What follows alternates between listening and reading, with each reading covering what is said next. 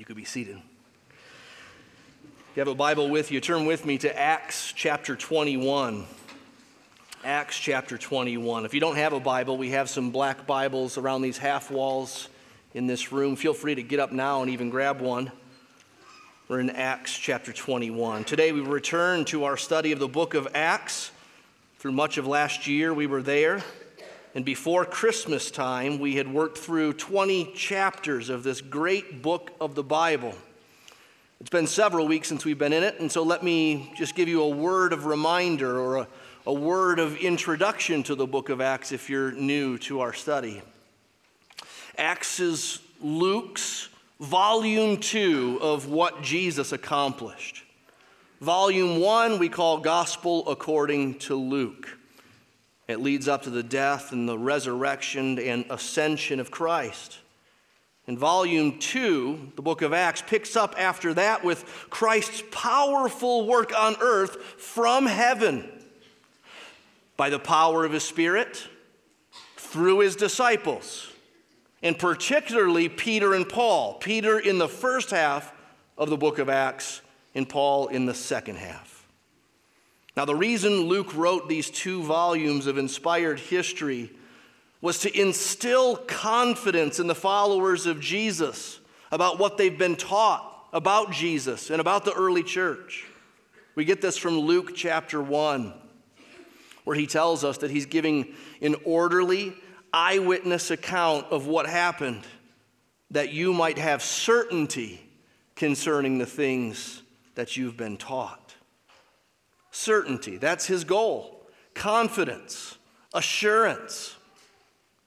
Now, in certain passages in the book of Acts, a story or a scene so obviously fits within that aim and that agenda. It breeds confidence in God's plan.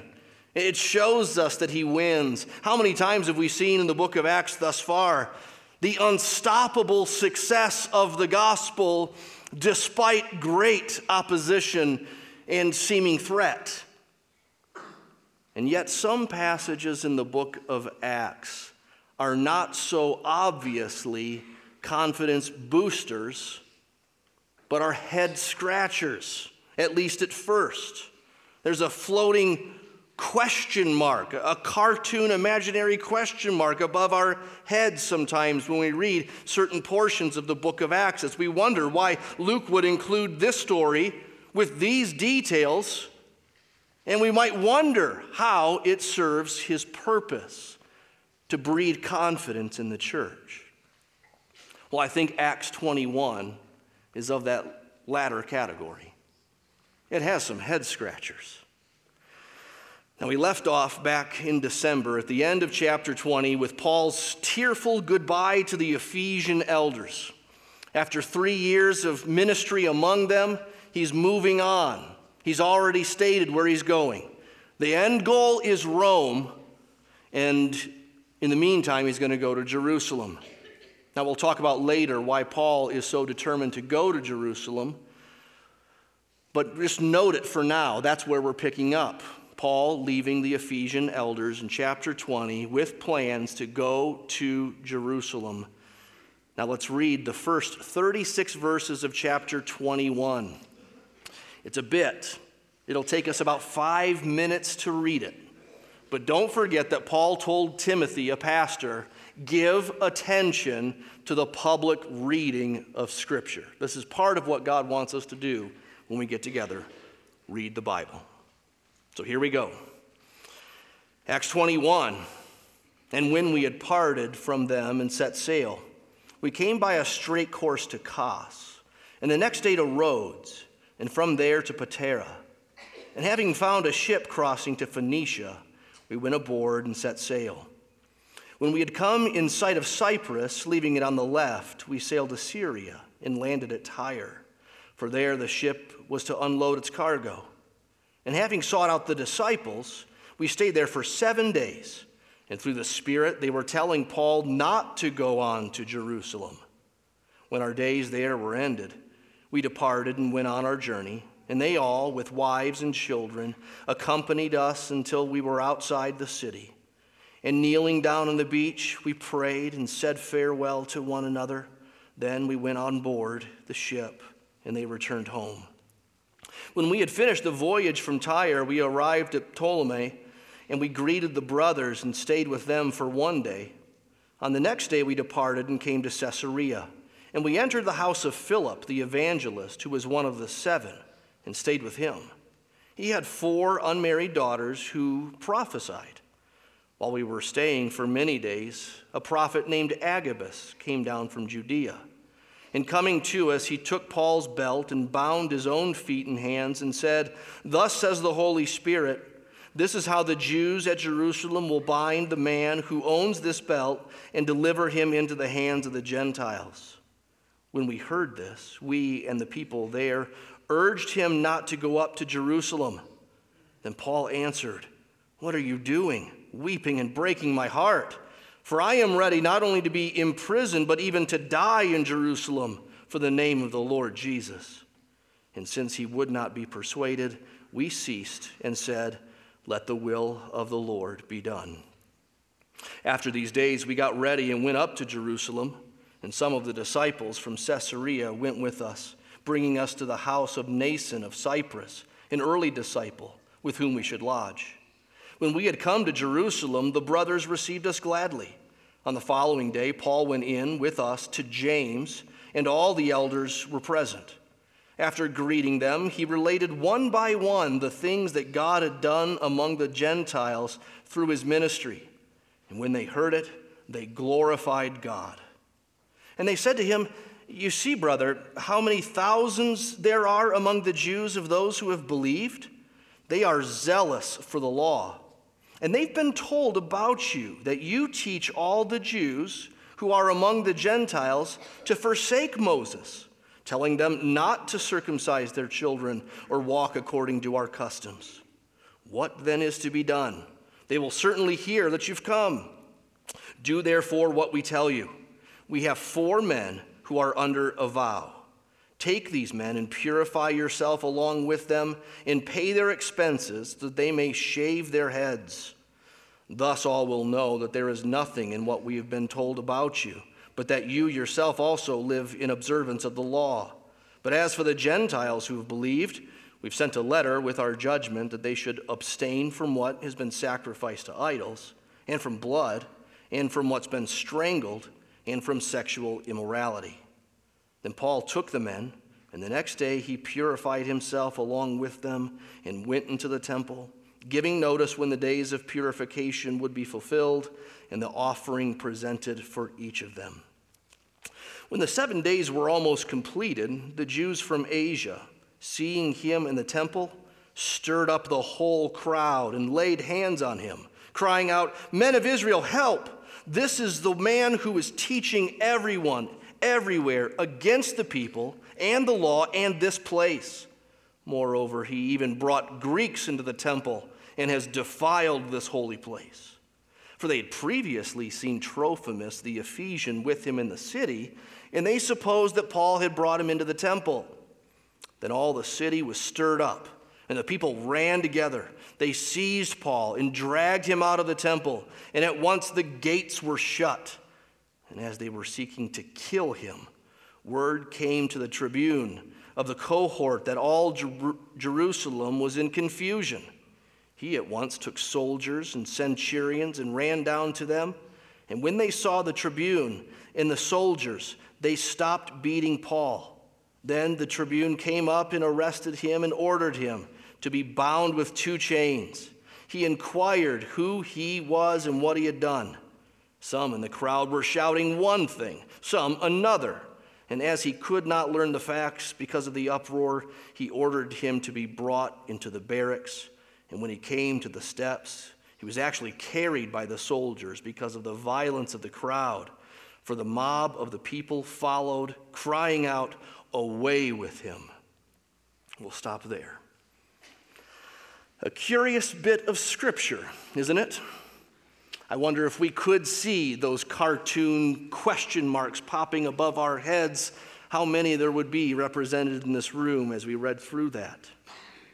But it's actually not too difficult or mysterious of a passage if we understand that here Paul is being portrayed as a special example of following in the footsteps of Jesus Christ in suffering for the church. A sentence that's in verse 13 captures well the main idea, where Paul says, I am ready not only to be imprisoned, but even to die in Jerusalem for the name of the Lord Jesus. And the response from the people in verse 14, let the will of the Lord be done. And as we read, it was. That's the main idea of the passage. Paul following Christ into trouble. God-led trouble, God-ordained trouble, gospel-purposeful trouble. That's the main idea. But 4 big ideas will help us understand and apply this passage in some smaller details. So notice first the care and concern of the saints. Did you notice that heavy emphasis of care and concern of the saints weaved between all of Paul's travels in verses 1 to 16? Paul and his companions are traveling by ship. They come ashore in various places, and each time they get out and they seek the Christians. And those Christians welcome them. They show hospitality to them. No doubt they would have shared stories of blessings and anguish together. They would have prayed together and sang together, perhaps shared the Lord's Supper together. Paul would have taught them, no doubt. He would have inquired about their souls and their struggles. In short, they cared for one another. They opened homes and open hearts, if we can put it in a quaint kind of way. Paul and his company would sometimes stay in a house for just one night, sometimes 7 days, sometimes just a long while, as it says. The goodbyes would always be bitter and sweet. There were hugs and tears. Sometimes the goodbye was prolonged by Paul's hosts traveling with him as far as they could before they had to turn back. We've seen different kinds of encounters and hospitality shown throughout the book of Acts, but it's just jam-packed here. Verses 4 and 5, that's in Tyre. And then verses 7 to 10, that's in Caesarea. And really, we'll see it in the next section, verses 17 to 20, when Paul arrives in Jerusalem. Paul is drawn to the community of the saints, the communion of the saints, like a bug is drawn to the light. Here's where we should pause and also consider why Paul was traveling in the first place. Why is he going to Jerusalem? We're not told exactly in the book of Acts why Paul was so committed to go to Jerusalem and why he was in rather a hurry. We find in Acts 19:21, Paul was resolved in the Spirit to go to Jerusalem, then on to Rome. Chapter 20, verse 16, he left and he decided to hasten to Jerusalem, if possible, to get there before Pentecost.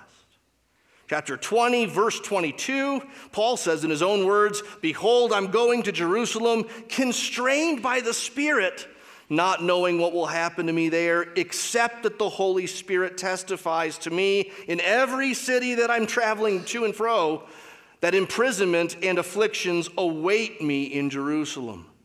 Especially with the thought of persecution on the horizon in Jerusalem, you wonder why Paul would be so doggedly persistent in getting to Jerusalem. And we find out not from the book of Acts, but from the epistles, the letters that he writes.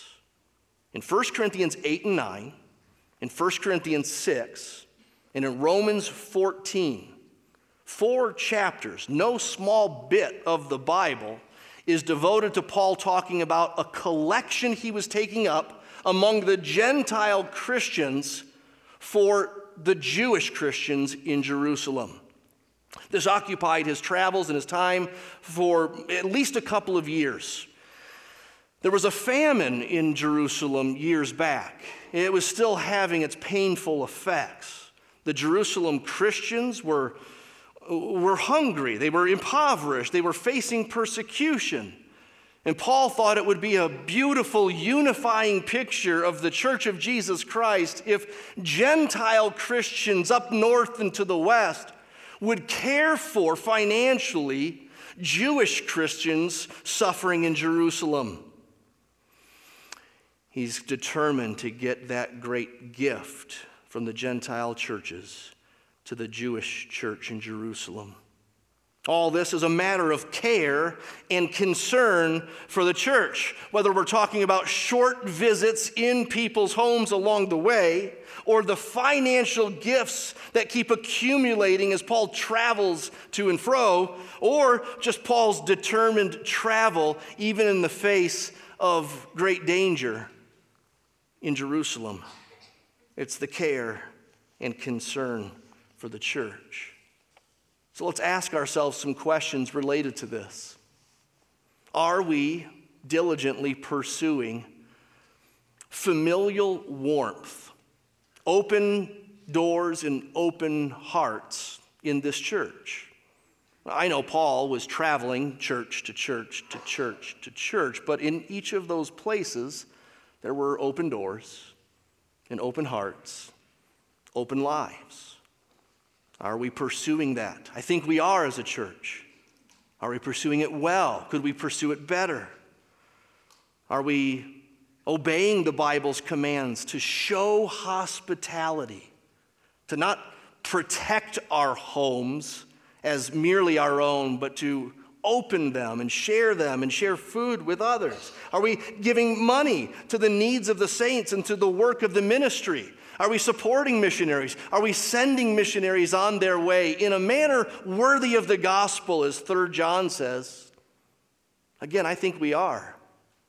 And we should be encouraged by these things, but not comfortable about these things. We shouldn't be coasting through these things. We shouldn't be content with whatever grace the Lord has given us and whatever blessings we've shared. So let's be busy about the care and concern of the church, which here in Acts 21 is actually also showed in this next bit, the prophetic word. We could call this, secondly, the reality and limits of prophecy. Prophecy is a word that isn't in our passage, but it's what's happening in verse 4 when Paul was in Tyre, and some there, through the Spirit, were telling Paul not to go to Jerusalem. And then later in Caesarea, at the house of Philip, Agabus comes down from Judea. And coming to us, verse 11, he took up Paul's belt and bound his own feet in hands, in the tradition of the old prophets who would sometimes demonstrate or act out the prophecy that they would then speak. So Agabus acts it out and then speaks it. Thus, as the Holy Spirit, this is how the Jews at Jerusalem will bind the man who owns this belt, that's Paul, and deliver him into the hands of the Gentiles. And then Luke tells us, verse 12, when we heard this, we and the people there urged him not to go up to Jerusalem. Now, these prophecies in verse 4 and verse 11 both confirm and somewhat contradict what Paul has already said about his future, what he's already discerned by the Spirit. Acts 20, verse 23, I read it already. Paul said, the Holy Spirit testifies to me in every city that imprisonment and afflictions await me in Jerusalem. So what's happening in Tyre, what's said by Agabus and the others in Caesarea has already been on Paul's mind through the Spirit. And yet, them insisting that he not go to Jerusalem contradicts. It goes against what Paul has already said and apparently discerned before. Verse 22 of Acts 20. Behold, I am going to Jerusalem constrained by the Spirit. And then he says, and I know, the Holy Spirit tells me, trouble up ahead. Now, how do we reconcile this? The Spirit is said to speak through Paul, and the Holy Spirit is said to speak through some prophet in verse 4 of chapter 21, and through Agabus in verse 11. Should Paul go to Jerusalem or not? Paul says yes, his friends say no. Before we can understand how this can both be said and how this needs to get reconciled, we need to reckon with what this is, this thing of prophecy. So let me lay out before you what I believe Scripture teaches about this category called prophecy. And by the way, if you end up believing something other than what I'm about to say, that's fine. We can just continue doing church together just as well, pretty much, I think. But rather than beat around the bush or be vague, let's just dig in. I'll tell you what I think the Scriptures say. I think there are different categories of prophecy in the Bible, different kinds of prophecy in the Bible. There are Old Testament prophets who spoke prophecies that essentially became Scripture. Therefore, they spoke infallibly. They spoke without error. They were inspired to speak. Sometimes God just said, here's what I want you to say. Say it. Even in the New Testament, 1 Peter and Revelation can talk about Scripture being prophecy. Revelation speaks of itself as being one big prophecy. So again, Scripture is prophecy. That's a category. Prophecy in Acts 2 can be publicly speaking praise miraculously in a foreign language. That's one version of it. And it also can be elsewhere a non-scripturated, divinely given word of insight, a word of knowledge, it's called in 1 Corinthians. A prophet in the New Testament, then, isn't usually just a preacher. It isn't just a scripture writer. A prophet in the New Testament is one who occasionally gets a timely insight from God.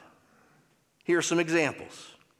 Acts 11:28, where we first read of Agabus, the same guy in our passage. There in Acts 11, he spoke of a prophecy of a coming famine, which prepared God's people to get ready for the famine.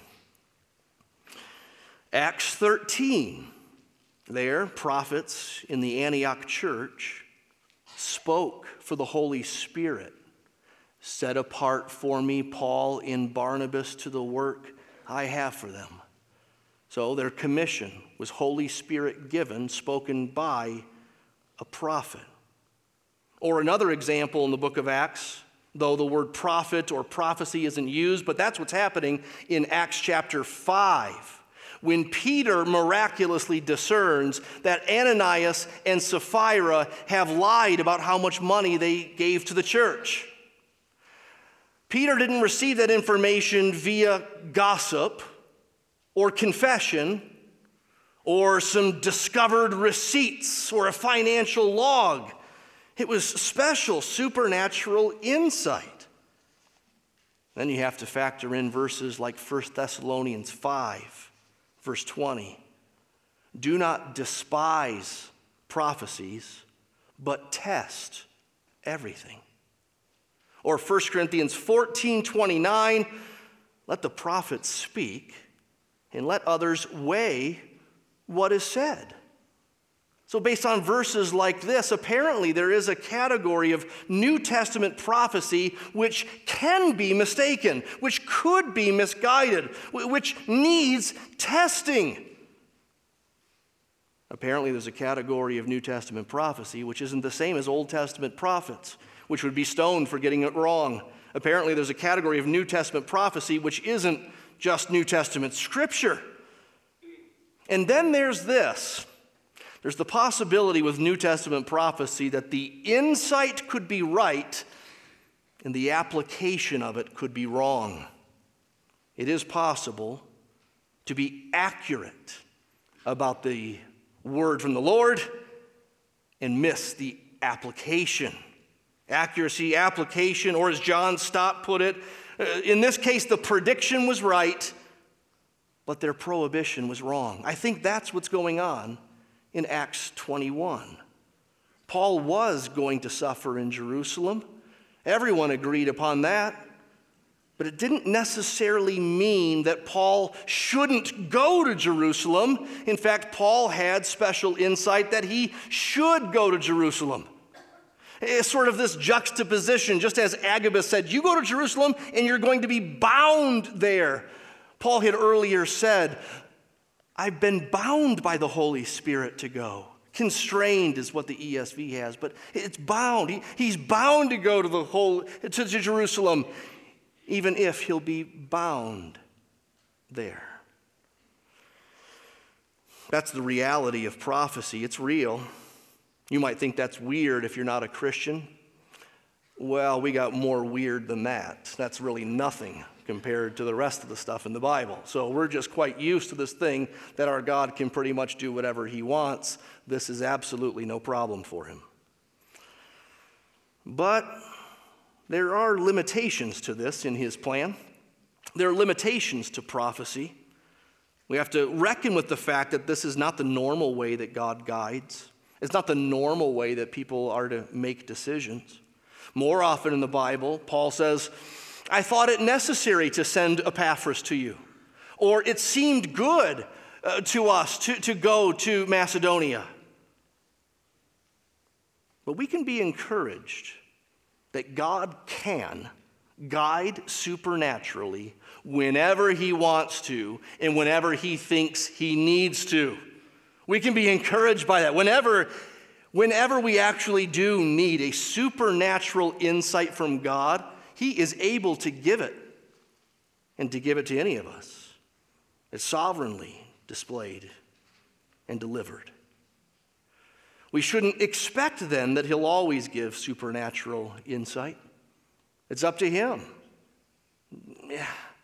It's not that common even in the book of Acts. It probably was an intensified period where that kind of stuff was happening. Not that it can't happen today, but be careful of expecting it, let alone demanding it. And even when we do believe that God may be revealing something to us in this special supernatural way, we should be humble enough to seek others out and test it together. And further, we should realize that we might not only misunderstand it, not really hear it, but we might hear it right, but then misapply it. Here is a chapter in our Bibles where everyone is hearing from God, and they don't agree what to do about it. How's that? Paul responds, verse 13, what are you doing? You're weeping and breaking my heart. I am ready not only to be imprisoned, but even to die in Jerusalem for the name of the Lord Jesus. Now this has the fingerprints of Jesus all over it. Whether Paul deliberately intends to walk the steps of Jesus to Jerusalem, or Luke is just trying to make us think of it, it's at least the latter. Luke wants us to think that this all sounds very familiar to us if we read volume 1. In volume 1 of Luke's gospel, Jesus predicted his suffering in Jerusalem 3 times. At this point in the book of Acts, Paul has predicted his suffering in Jerusalem now 3 times. Remember, Peter tried to talk Jesus out of going into Jerusalem because of the trouble that awaited, but Jesus was resolute in going. And we see this week, Paul's friends are trying to talk him out of going into Jerusalem because of the trouble that awaits, and he is resolute in going. Now, there are all kinds of differences between Paul and Jesus in their treks into Jerusalem. And Jesus was going to die for sins upon a cross. Paul won't be crucified. He won't be crucified in Jerusalem. He won't die for sins. There's only one Savior, and that Savior did a one and done, you could say. And that doesn't need to be repeated by anyone. Paul is no co-redeemer with Jesus, but in Jerusalem, we read it this morning, Paul will be maligned, mistreated.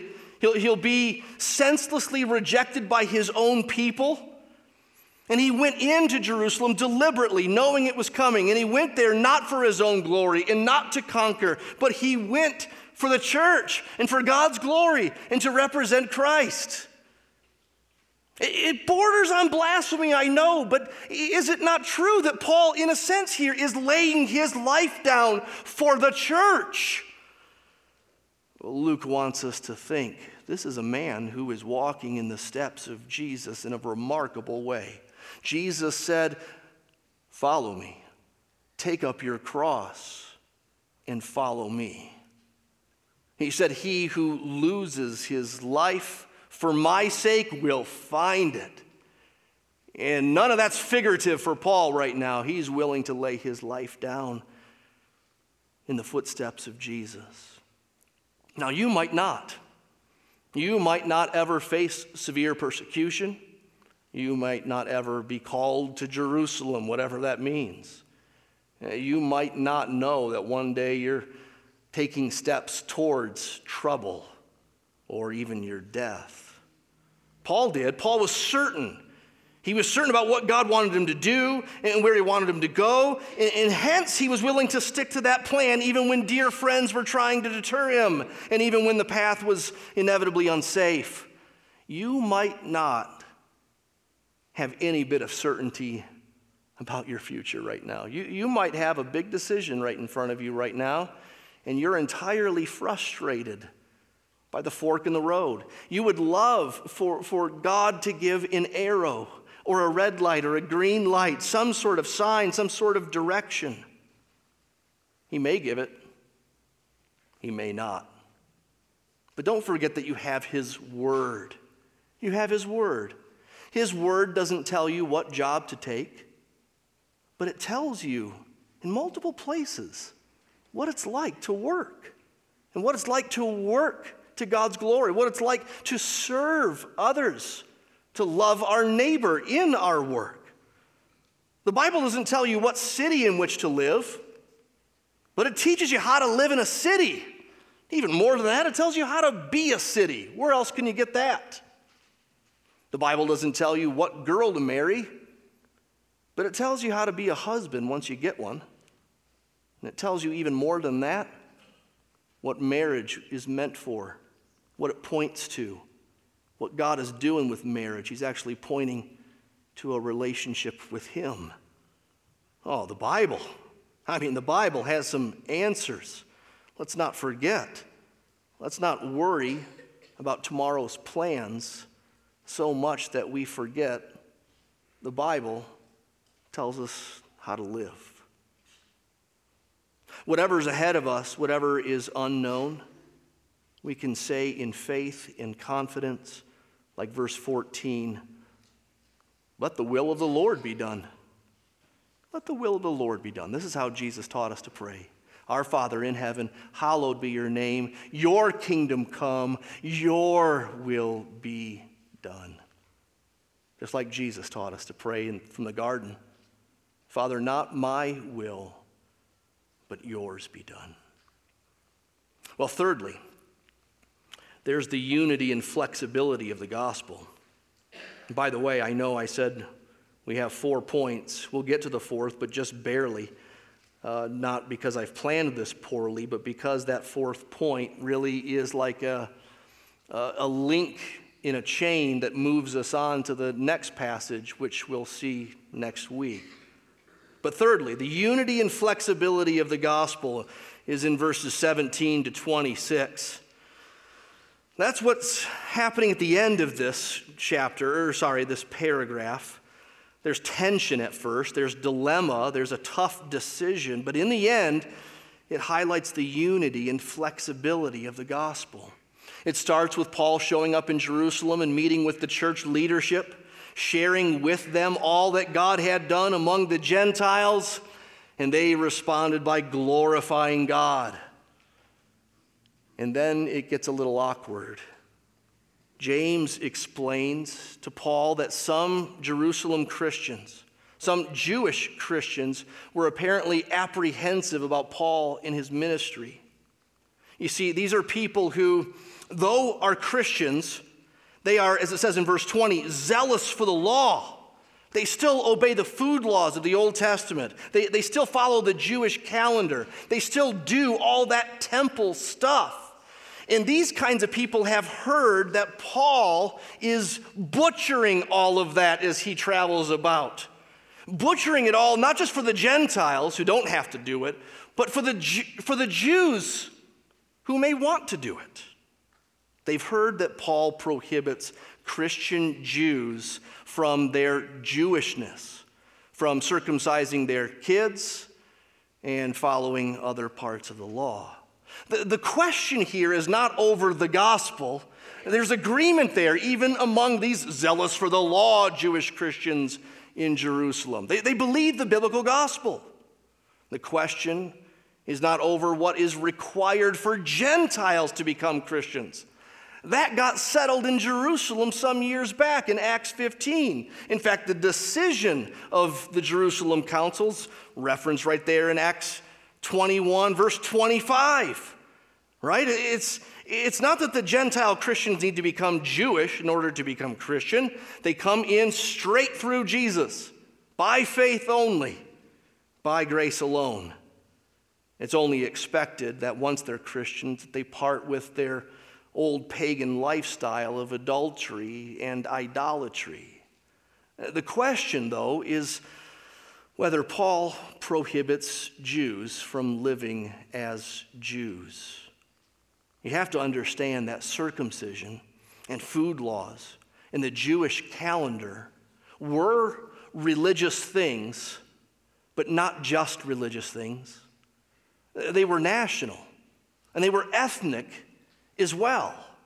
I know it's hard for us to distinguish those categories, and it's hard for any non-Jews to appreciate the dynamics at play, especially in the first century.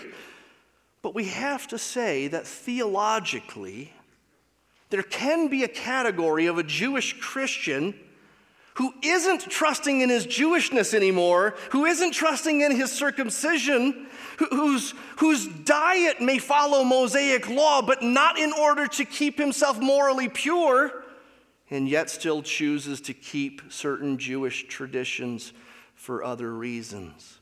We have to say there's nothing wrong with that. We have to say there's nothing wrong, for instance, with a Christian Jew taking on a Nazirite vow. Paul may have done that very thing in Acts 18, or at least some kind of Jewish tradition vow. So no, Paul doesn't prohibit Christian Jews from doing anything and everything Jewish. That's a rumor. And nevertheless, rumors sometimes stick.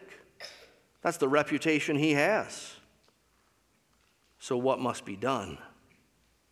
Operating on the principle that actions speak louder than words, James proposes that Paul involve himself in completing a Nazirite vow of 4 men. A Nazirite vow was found in Numbers 6. If you want to, for some reason, go study that. But a Nazirite vow would be 1 month of no alcohol, no grapes, and no cutting of hair. At the end of the month, your hair is cut and a sacrifice is made as an expression of thanks to God. James doesn't ask Paul to make a Nazirite vow himself, but he does ask Paul to pay for the rather expensive haircuts of these 4 men. And for him to do that, he's going to need to make purification for himself at the temple. These are no ordinary haircuts where you go to Jim's barber and then he gives you a bag of hair and then you take it to the temple. This is a temple haircut. Costs some serious dough. And for it to be a temple thing, and with Paul having been away from temple for years, and in Gentile lands no less, he's going to have to make purification even if he no longer believes that that's purification. The hope is that it clears up the misconception that Paul is anti-everything Jewishness. On the other hand, we should feel tension here. We know Paul's theology from the epistles. We know We know he believes that there was an old priesthood and then there's a new true priesthood in Christ. We know that Paul believes that the true temple now is not made with human hands, but is made up of people in which God dwells within all those who are in Christ. We know Paul doesn't any longer have a category for ritual impurity whereby someone gets tainted because they've been around certain people or certain foods or been in certain places. So feel the tension and know that this may not have been a quick and easy decision for Paul. And yet, nevertheless, for the sake of unity, he bears with the weakness of these Jewish Christians who are still zealous for the old law, and he goes to the temple, he purifies himself, and he pays for 4 Nazirite haircuts. The theology and strategy for this is captured in 1 Corinthians 9, where Paul says to the Jews, I became as a Jew in order to win Jews. To those under the law, I became as one under the law, though not being myself under the law, that I might win those under the law. To those outside the law, I became as one outside the law, not being outside the law of God, but under the law of Christ, that I might win those outside the law. To the weak, I became weak, that I might win the weak. I've become all things to all people, that by all means I might save some. I think that's what Paul's doing in Acts 21, even if it pushes the boundaries of his comfort, and maybe is something we wouldn't see ourselves doing. Now, by the way, let me just pause here and say that if you're not a Christian, I've been talking about the gospel, the good news. I've been talking about here where Paul says he hopes that some might be saved. Do you know what these things mean? I can't go on without you knowing and making sure that you know. You see, the Bible teaches that we're all sinners, we've gone astray, and we're in big trouble with God because we've rebelled against him. But God, in his mercy, sent his Son, who is also God, who took on flesh, lived righteously, and died on the cross sacrificially. That means in our place. That means for our sin. It means he took the payment. He was raised on the 3rd day, and he now offers forgiveness on account of his cross to any who will simply believe it, to any who will simply ask for it and receive it. If you'll repent from your sins and cling to Christ, he will give you his mercy in total forever. Unchanging, undeserved. So do you believe it? I pray you do. I pray you wouldn't miss that most important thing of what Paul's living for, of what Jesus came to do, of what Christians represent to the world. We do want to represent him to the world and communicate the gospel, that we might win some, that some might be saved, as Paul says. Now, the gospel for Paul is of utmost importance, even more than unity. Unity doesn't trump gospel. If gospel is threatened, or if it could be misconstrued, then Paul will not go along with any kind of funky Jewishness, if I can put it that way. Remember when some around Titus said that he needed to be circumcised in order to follow Christ? And Paul said, no way. On the other hand, if it's not an issue of gospel fidelity and unity is the thing that's being threatened, if it's not a gospel issue that Paul's willing apparently to accommodate, to stretch, there is unity and flexibility in the gospel. There's unity in the gospel, but not uniformity. There are commandments in Scripture that are clear, and yet there's application of those commandments that isn't quite clear, and we won't all agree on how to apply them. Imagine I have a non-Christian Jewish friend who follows the food laws of what we call the Old Testament. And he invites me over to dinner for a meal at his house. Would it be wise for me to pack a Ziploc of bacon to nibble on it during dinner because I know he's not going to have any? Well, no. Can I, theologically speaking, can I partake of bacon anywhere, everywhere? Yes. And I partake of bacon far too much. But my freedom isn't always what is most important. I don't need to needlessly offend. I don't need to be rude to make a point. We can think of this in terms of those outside the church or inside the church. In what ways can you pursue the unity that's in the gospel with flexibility around the gospel? Perhaps music style is a way that this happens in your life. Perhaps you personally wouldn't prefer the music style that we have here at Desert Springs, but you're here for other reasons. Well done. Thank you. That's great. Maybe you would prefer a preacher who wore a tie or a suit or just not jeans. Well, thanks for being here. Thanks for that not being a deal breaker for you. Continue in that. Or think of other ways in which you might show the unity of the gospel with flexibility around the gospel. Now, fourthly, there's the certainty and surprises of suffering. As I said, we'll come back to this paragraph next week, verses 27 to 36. So many of the scenes in the last 1/4 of the book of Acts loop together like a chain, and so probably multiple times we will do this in the rest of our study, where we cover something barely in one week and then come back to it more fully the next. Here is the certainty and surprises of suffering. That's what Paul finds not long after being in Jerusalem. False accusations arose against him. Some see Paul with a guy named Trophimus, a Gentile, and they assume wrongly that Paul had brought Trophimus into the temple, which would be a big deal. Gentiles were allowed in the outer courts, but not the temple proper. And there were signs at the threshold of the temple proper warning Gentiles that entering could mean death.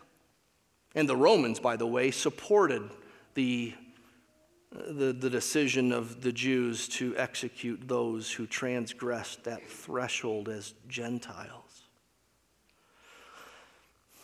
The accusation isn't correct, but it works. The whole city is whipped up into a frenzy against Paul. I mean, just look down in your Bibles at verses 30 to 36 again and see the chaos, the senselessness. Some shouting one thing, some another. They're beating Paul. They want to kill Paul. And they would have killed Paul that day if it wasn't for the Romans stepping in. There's the certainty and surprise of suffering. The certainty is that this was promised.